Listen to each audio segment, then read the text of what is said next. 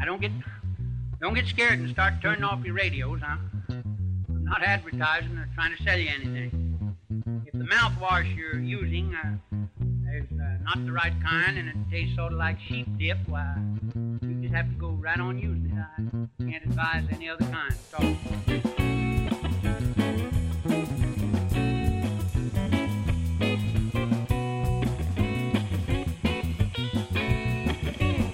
Welcome to Bacon, Beans, and Limousines. This is a Will Rogers Memorial Museum podcast and broadcast. I'm your host, Jacob Crumwitty. Hi, guys, and I'm Bart Taylor. We are here down in the basement, episode 20. Fun. We're here to stay, and we're excited to have you down here again. This time, we're going to be talking about the crash specifically, right, Jacob? That's right. We're going to focus a little bit more on some of the personal stories, some of the people that were affected, and the stories behind the crash that a lot of people do not know. So I say sit back, relax, pop on those cowboy boots. We'll be right back.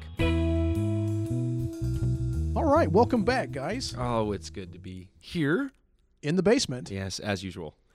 Thanks again, everyone that tuned in last month to our RSU broadcast. Yeah, we had a record 3 people listen in.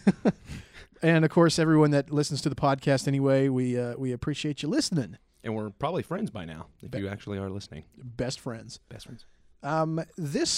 Let me tell you about what we're going to be talking about. We're talking about this month about the plane and the crash itself that claimed Will Rogers and Wiley Post in August of 1935. This is the 80th anniversary on August 15th of this year, 80th anniversary of the crash. So we wanted to explore everything that happened and show you what a few more things that you may not know or may not realize about the crash of the plane. Right. And I think this is going to be a great episode for people to listen to later on as well. I mean, we already know that at least 5 or 6 will be listening live. So it'll be nice once the people start streaming it, and, you know, this will give them a nice background. You get some of this stuff in the museum, but some of the stuff you're exploring, I know, with your research, that's so daggum good. And my research, we are going to explore, some of the friends of Will Rogers, some of the way they felt when it happened, the way Betty found out about the tragic incident, maybe even some of the speculation as to what happened to the plane. Was it heavy? Did they run out of fuel? Just so things like that, we're going to kind of give you a nice background. Sure, that's right. Right here. All right, guys. Well, without further ado, let's get into everything. We're going to break it up into a couple different segments. So I guess, as Bart says, kick back and relax and pop on those cowboy boots. You said it pretty good. Yeah.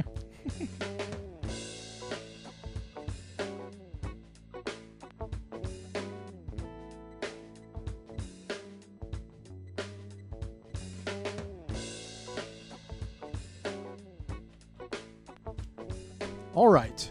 Back in it. What we're gonna start off with, as we mentioned, was the plane itself. Now, Will Rogers and Wiley Post, they had a relationship that wasn't necessarily that old. They had known each other for a couple of years, both being Oklahomans, or at least having their roots in Indian Territory, where they grew up. They were at least kindred spirits, both big supporters of aviation. And they wanted to take Wiley Post wanted to take a quick trip to Alaska, which we'll get into in a moment, but he needed a plane to do this trip that was appropriate for the climate. He needed something with pontoons. They didn't have F-16s back then at all, so they were out of luck there. And to create a plane that was appropriate, they needed, like I said, the pontoons. And having something like that, his Wiley Post plane, the Winnie Mae, really wasn't going to be appropriate for that sort of trip. Right. And what was the Winnie Mae again? I know some of our listeners probably don't know what that was. Was that one of Wiley Post's planes? That was Wiley Post plane. Yes, I'm sorry. And it was another Lockheed plane. But what this plane that he was putting together was what we're going to go over. Okay. It was actually a couple of different planes. You can't really say it was a Lockheed Orion or a Lockheed Explorer. Right. It was both. So it's just he bought a bunch of parts, spare parts, or this from his other planes? He was trying to assemble a plane, something with pontoons, and he didn't like what options he had necessarily. He liked the Lockheed planes that they had put together. So what he did, actually, the fuselage, or the main body of the plane, was from a Lockheed Orion 9E Special. Okay. It was about 20 feet, 6 inches long. And this is actually has an interesting story, the fuselage itself. That Lockheed Orion body was actually originally used by TWA, Transcontinental and Western Airways. Right.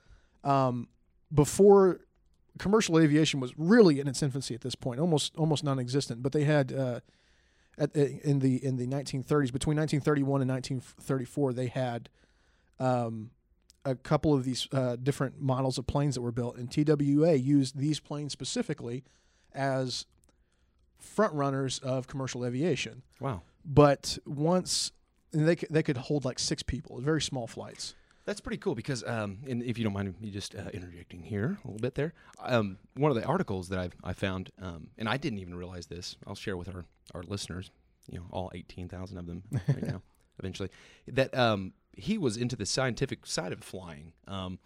Someone said that he knew more about substratosphere flights than anyone else in the world. Post, yeah, which was neat. I had no clue.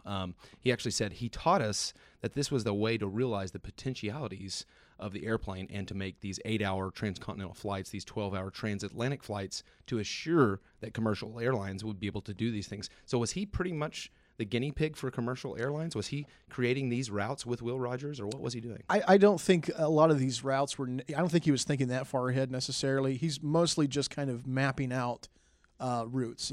If it was going to be commercial or not, that's, it was more like mail routes, supplies, things like that. So was that what ended up being what him and Will were looking for to Russia? Was that a mail route eventually, what they were going to do? Yeah. Okay.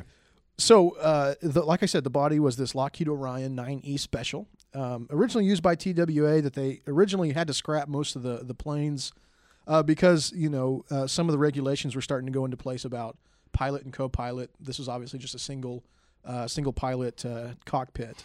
So they ended up having to scrap most of these, and so Wiley Post got it at a pretty good deal. The problem with the Lockheed Orion plane is the wings weren't a solid wing. They had obviously the landing gear would retract up inside the wings after takeoff. So if you wanted to mount pontoons, it wasn't an ideal setup. So what he actually did was bought a pair of wings from a Lockheed Explorer Model 7. Which had a total wing spread of 48 feet and 6 inches. Now, I'm going to interrupt you again because it's just what I do. You're good at it. I do a good job at it. Is this something that people did a lot back then, putting together planes? Because outsider's perspective, it doesn't sound like the safest of thing, putting all these different parts together. I'm not going to say that people didn't do it, but I think it was at least because people compiled and assembled their own planes. I think that was you've seen like the Aviator, for example. Yeah. He was kind of course, that was a different thing altogether. But kind of making your own plane just based on what you need and what your needs are. That's totally what Wiley Post was doing here. He was putting together a plane based on its needs. It didn't have any TV screens. It didn't have any reclining chairs. But I think the real problem here was it wasn't really engineered. He was just throwing things together based on what he knew he needed.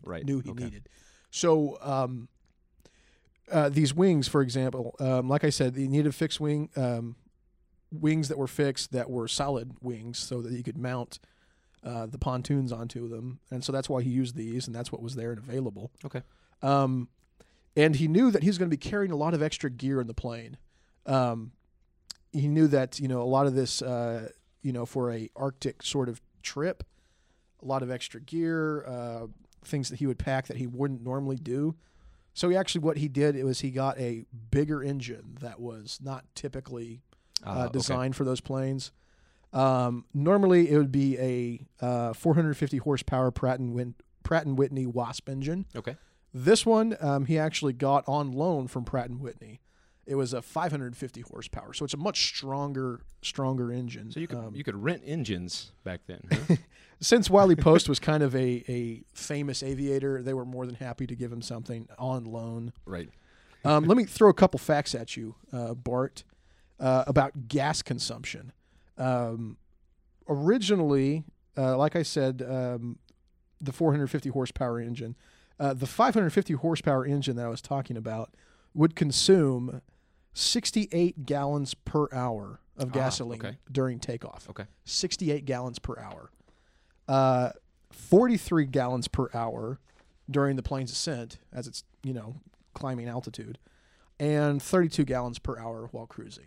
See, that's interesting when you bring up that, because I told you I was going to talk about the speculation, and I'll get into that of why the actual airplane crashed. Right. And what's his name? Noel Wien, the dean of Alaska Flyers, actually was interviewed. He said of Post of the plane, although Post filled up the tanks in Harding Lake near Fairbanks, Alaska, before taking off on the fatal hop to Point Barrow, I think he must have emptied one of the tanks before he realized it, when he was flying, and failed to switch over to the tanks. Now, that's part of speculation, but you would think, what you said with the gas there. There's a lot of speculation, and we'll get to that once we get into the crash. Right. Let me wrap up here real quick with at least the plane.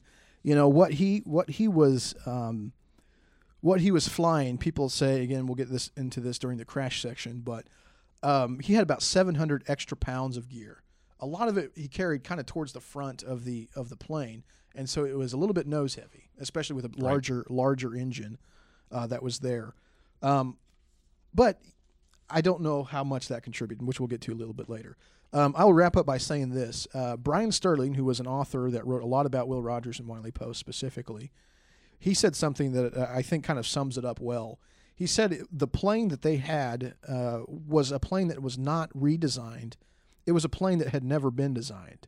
The parts that Post had used, what he had found was first class, but they didn't belong together. Right. It was just kind of cobbled Lockheed together. Mutt. Right. Yeah. Anyway, so that's kind of a little bit of background about the plane. Okay. Let's take a quick break, and we'll get back to a little bit of the details about the trip itself. Sounds good. Commercial break, number 1. That's right. Do you have a calic that is unmanageable? Are you tired of paying 5 or 10 cents on your hair products? Yes. Well, out with the old and in with the new. Try Taywedian Common Sense Hair Products. It will leave your hair easy, greasy, and manageable. If your hair is short and long, no matter the style, you can't go wrong. The follicle features can't be beat. Taywedian Hair Care is a treat. Taywedian Hair Care Products. Okay, we're going to talk a little bit about the actual trip itself. This is a really interesting part. You were saying earlier when you're talking about the plane, why they did it and why Will was going with them. Well, I just want to kind of give the listener and you, Jacob, a little background information. Oh, good. Yes, because I know you know nothing. So basically, they were going to start off. They left San Francisco August 1st, and then they made their way down to Seattle. They stayed in Seattle August 1st through the 7th. From there, they went to Juneau, Alaska. They spent 2 days there, August 7th through the 9th. And that's actually one of the last times he talked to Betty Rogers, was on Thursday, August the 8th. Okay. She actually knew that he was in San Francisco, and then once they got to Juneau, they actually got to wire each other back and talk to each other. And that was the last time that they got to talk to each other. On the 9th? On the 8th. On the 8th. Mm-hmm. I'll actually mention an interesting thing here. So while they were in Juneau on August 8th, they were actually staying there for an extra day because of weather had kind of kept them there in the area. Okay. It gave Will Rogers a chance, and I think this is neat, to meet his old friend Rex Beach. Now, who is Rex Beach, you say? Well, he was an old author who wrote a lot about the Alaskan frontier, wrote a lot of novels, things like that. And some of them were adapted into movies. Nice. Will Rogers' first movie, Laughing Bill Hyde, was written by Rex Beach. Very nice tie in there, Jake. That took him like an hour or two to put that together. So. I pulled one of Will's articles because at this time he was writing all the articles as Rogers sees it. And I'll go ahead and read this through. It was August 12th. So at that time he would have been in Aklavik, Alaska. And that was right after he left Dawson. He went from Juneau to Dawson to Aklavik, then Aklavik, Anchorage, Fairbanks to Point Barrow. Actually, Aklavik is in Canada. Ah. He wasn't just in Alaska territory this time. He would He started in Seattle, went to Alaska, went back over to Canada. Okay. Back over. They were kind of going all over the place.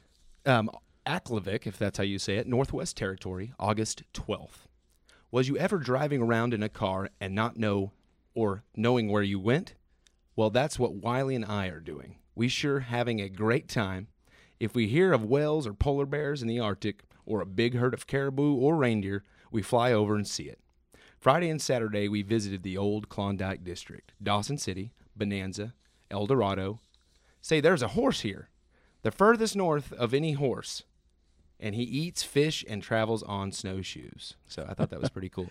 He probably met that horse, and talked to it in the only way Will Rogers could. So yeah, I wanted to mention that. I thought that was pretty cool. And I think he was having the time of his life. I really think he was. From just reading the articles, seeing the photos, and I know he was having a great time. A true explorer pioneer of all sorts, and you had another true explorer pioneer in Wiley Post, and those men were doing what they did best, and right, making anew and making new things. One interesting thing I wanted to bring up, too, was, and I always call him Joe Crouton, but his name is not, what is it? Joe Crossan. Joe Crossan. Yeah. Joe Crossan was actually one of the best pilots, according to Will and Wiley, in Alaska. Yeah. Especially like one of the Alaskan bush pilots, like you hear about being famous for right. back in those days, being able to fly through all kinds of weather, being able to take you here and there. Those guys could fly in any type of weather. Well, what was interesting is Joe Crouton's, or what was it again? Crossan. Joe Crossan. Okay, we're going to call it that. Joe Crossan. We'll just call him Crossan, even though that's not what I see. His widow, actually, Joe Crossan, was actually asked to fly Wiley and Will, and then he ended up saying he didn't want to. And this was all discussed at their house, one of the day before, August 15th. Flying up to Barrow. Yes. Oh, okay. Yeah.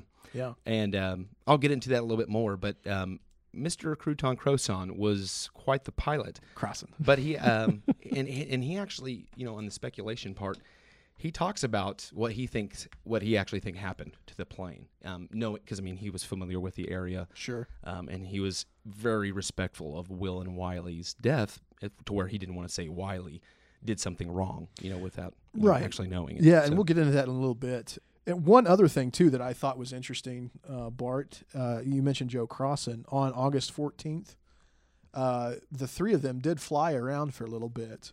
And they actually, what they did was they went to Mount McKinley. Oh, and nice. They flew up Mount McKinley. And, so they did have a day where they kind of flew around together, which was just actually explore and see the area before it got nasty. Right, the day before they were killed, actually. Gosh, that's interesting.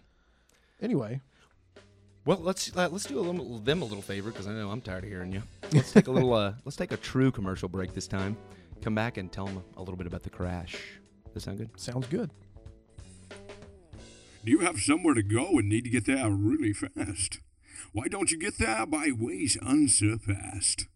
Whether there's rain, snow, or sunshine, you would be smart to choose Taywedian Airlines. From Argentine to the Caroline, there's a new TWA in town. TWA, Taywedian Airlines. Back. Thanks, Chris Berman. Yes. Okay, on this segment, what we're going to look at is the crash itself that killed Will Rogers and Wiley Post. So really, on that last day, August 15th of 1935, 80 years ago, right. They were heading from Fairbanks, Alaska, intending to go to Barrow, Alaska. Okay. Which is kind of a small town there near Point Barrow, which is obviously the northernmost point of Alaska, which is the American continent of that point. Okay. Obviously, Alaska wasn't a state at the time. Now, were they going to take from Point Barrow to Russia? They were planning stop. Yeah.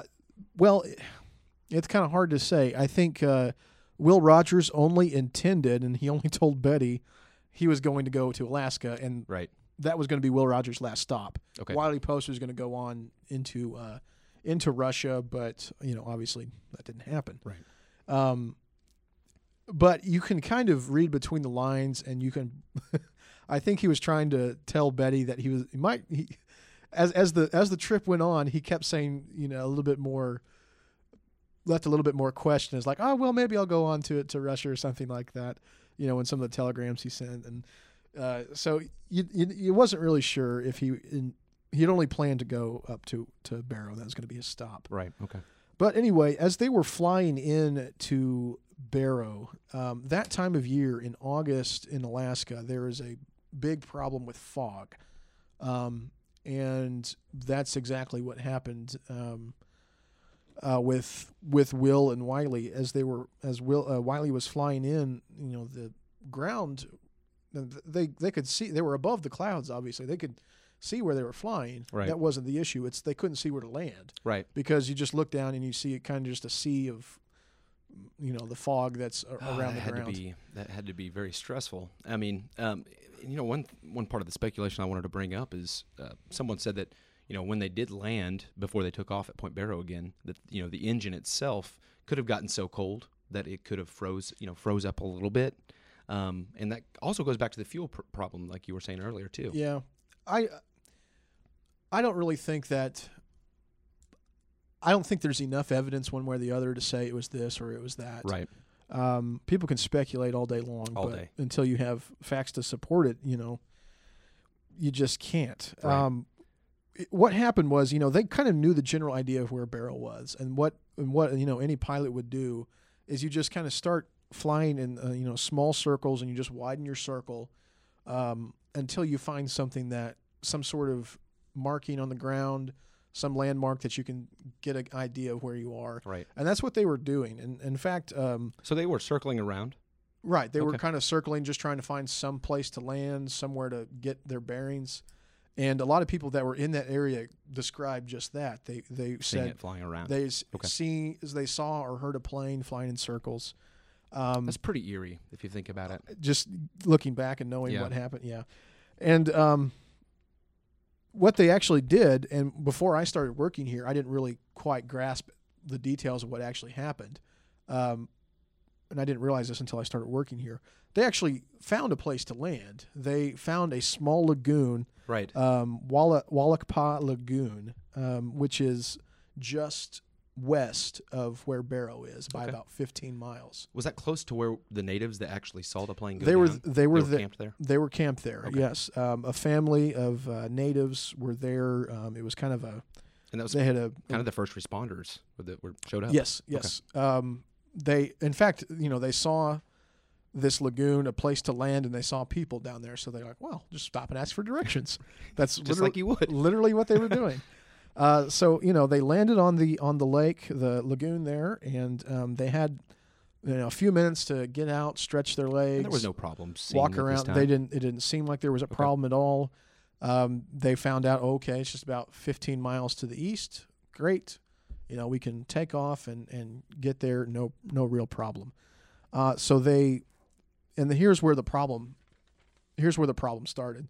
The way it was described to me, and that I've heard a lot of people talk about this, and have a lot of different ideas as to how it happened. Some people say they were way far up in the air, like they took a real steep ascent. Right, a climbing turn. Right, but that's not quite the way that I think makes the most sense. Just giving the way that the plane was, the wreckage was, the wing had been sheared off, things like that.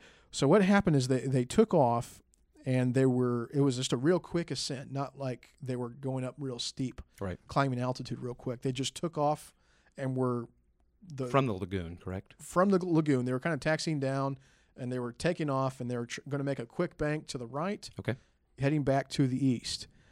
As they were banking to the right, and so essentially the right wing of the plane was kind of pointing towards the lagoon. For some reason, the engine stalled. Okay. And so, from what it was described, it was about, anywhere from 50 to 100 feet up in the air. Right. But just the fact that they were going so fast. And the natives heard the pop of the engine, correct? Sounded like a shotgun that went off. Okay. So they knew something was wrong. Something happened. Right off the bat. Okay. And the plane fell quickly. It didn't tumble or anything. It just lost altitude, and that right wing landed in the lake first, and flipped them over nose first into the lake. Okay. Killing them both on impact. Instantly, right. And that was kind of how it happened. Yeah. There's a lot of speculation as to how it happened, like why the engine died. Yeah, there's a couple things, and really the only thing that I care mentioning was Joe Croson quoted post as saying, under no circumstance, like I said earlier, would he fly Rogers and himself through that kind of fog or a fog bank and do that kind of turning. It's just beyond Wiley Post is what he was trying to say. Dr. Greist, the physician that was there at Barrow, actually described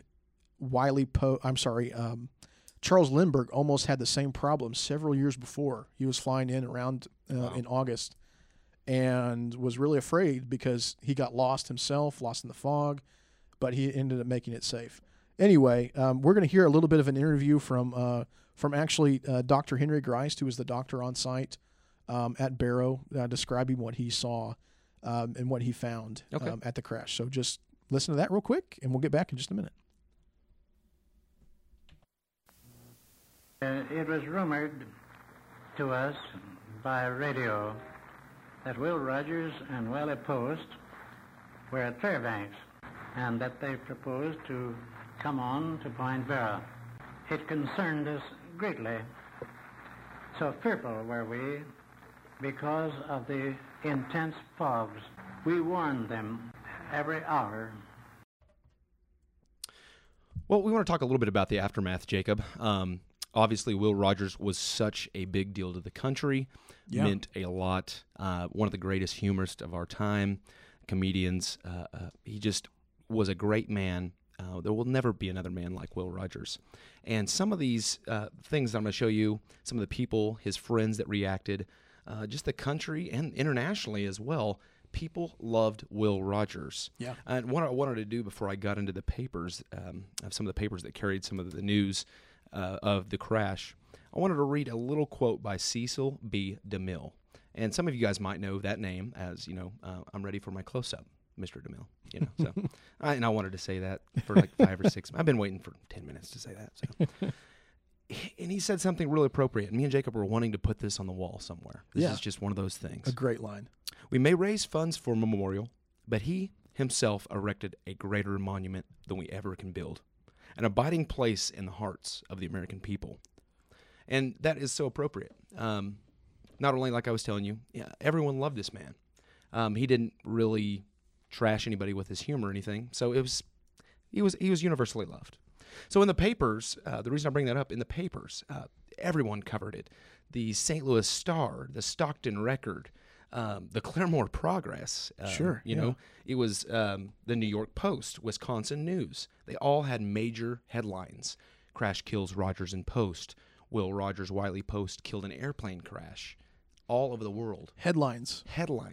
This wasn't just back page news of some random movie star dying. I know. Even though that's not something to be joked about, this was a major, major deal. Along the lines of when Abraham Lincoln was killed. Yeah, and I think that Will Rogers dying, I think a lot of the reaction to him passing away really describes a lot about how he wasn't just an actor. Right. I mean, people cared about him in ways that, weren't exactly equivalent to just an actor. Right, exactly. It wasn't just like, Chris Pratt, although I would lose my stuff if Chris Pratt died. Bart calls in sick for 2 days afterwards. At least 2 weeks. Jurassic Park meant a lot to me. So I wanted to mention W.C. Cates, the longtime editor and friend of Will Rogers, the editor of The Progress back when Will Rogers died. He actually, W.C. Cates, put out thousands of copies of the Extra. The Extra would obviously be an extra piece of the Extra edition, not part of the paper. Printed thousands of copies of this because everybody wanted it. The Will Rogers and Wiley Post killed Extra. But what was interesting is people from all over the United States and the world were looking towards the Claremore Progress and specifically W.C. Cates to give them information on Will, that insight that only someone from Claremore that knows and is friends with Will could give. So I think it's really neat. He was asked by the New York Post to write 5,000 words about the crash, and he commented that this might be the first time, probably the only time in his life, that he would be writing feature copy for one of the world's largest newspapers. Yeah. And think of why it was. I thought that was a really neat thing to bring up. Well, when his funeral happened, actually there were several memorializing events for Will Rogers and Wiley Post. Yeah. One specifically I wanted to bring up was August 22nd, and some of the people that actually came to one of his memorial services there. Notables, we could go on. There's a huge list. It's Walt Disney, Amelia Earhart, Clark Gable, Mary Pickford, Fred Stone, Samuel Goldwyn. Yeah. All these big names in the 1920s and 30s were showing up to support Will Rogers, the man. Not the actor, not the comedian, the man. Yeah. And what he represented. I wanted to close with kind of the way to communicate back in the day. Today someone would die and the condolences might be a text or an email, not really personable. But back then, using a Western Union was the way to go. Right. And I wanted to close with a few of these Western Union things, and then you can tell about our FDR, a little closing quote there. But I wanted to read a couple of these Western Unions that were sent to Betty on behalf of Will Rogers' death. If there is anything I can do me an honor of letting me send any service possible. And that came from W.C. Fields, which is very interesting. You have my deepest sympathy in your great loss, as well as the entire world. That was Bill Robinson, a.k.a. also known as Bojangles. And Bojangles starred in Old Kentucky with Will Rogers, doing the dance scene, of course. One of the famous dance scenes that Will was in. Another one I wanted to read, and this is one of his old former girlfriends, Lucille Mulhall, said, "One of my best friends," and just left it at that. And the last one I'll leave, and then you can do your thing. Your sorrow is universal. We all share it with you. I have lost a dear friend, Charlie Chaplin. So. There were those telegrams from all sorts of people. You mentioned, folks from Hollywood. FDR sent one. The Astor family, just people from all over the world. And we're going to leave you with a little bit of a clip here from a radio broadcast from Franklin Roosevelt that was actually for the dedication of this Will Rogers Memorial Museum that was dedicated in 1938. So take a listen, and we'll be right back. The President of the United States. Friends of Will Rogers, this afternoon we pay grateful homage to the memory of a man who helped the nation to smile. And after all, I doubt if there is among us a more useful citizen than the one who holds the secret of banishing gloom, of making tears give way to laughter, of supplanting desolation and despair with hope and courage. For hope and courage always go with a light heart. There was something infectious about Will Rogers' humor. His appeal went straight to the heart of the nation. Well, guys, thanks for tuning in and listening to our program. Thanks for everybody that downloads and listens to the podcast. And, of course, thanks to RSU Radio for broadcasting this for us. Thanks, guys. All of this is made possible by the Will Rogers Memorial Commission and the Will Rogers Memorial Foundation. This episode is produced and written by Jacob Crumwitty and Bart Taylor. Oh, yeah. And a special thanks, of course, to the Move Trio for the music throughout. Not bad, guys. That's right. And, of course, the sources we used is the Papers of Will Rogers, Volume 5, Will Rogers, biographies by Ben Yagoda and Betty Rogers, and Death of Barrow by Brian and Francis Sterling. Yeah, what a great book. Well, guys, episode 21 in the books. This episode was a little bit more, I guess a little bit more serious, as it has serious content in it, and dealt with the death of Wiley Post and Will Rogers. But we felt like we needed to tell that story. There's a great story to it. The death of one of our greatest men and humorists this country ever produced and will produce. So I guess that'll do it. That's it. Thanks so much, guys, and we'll see you next time. Thanks, bye.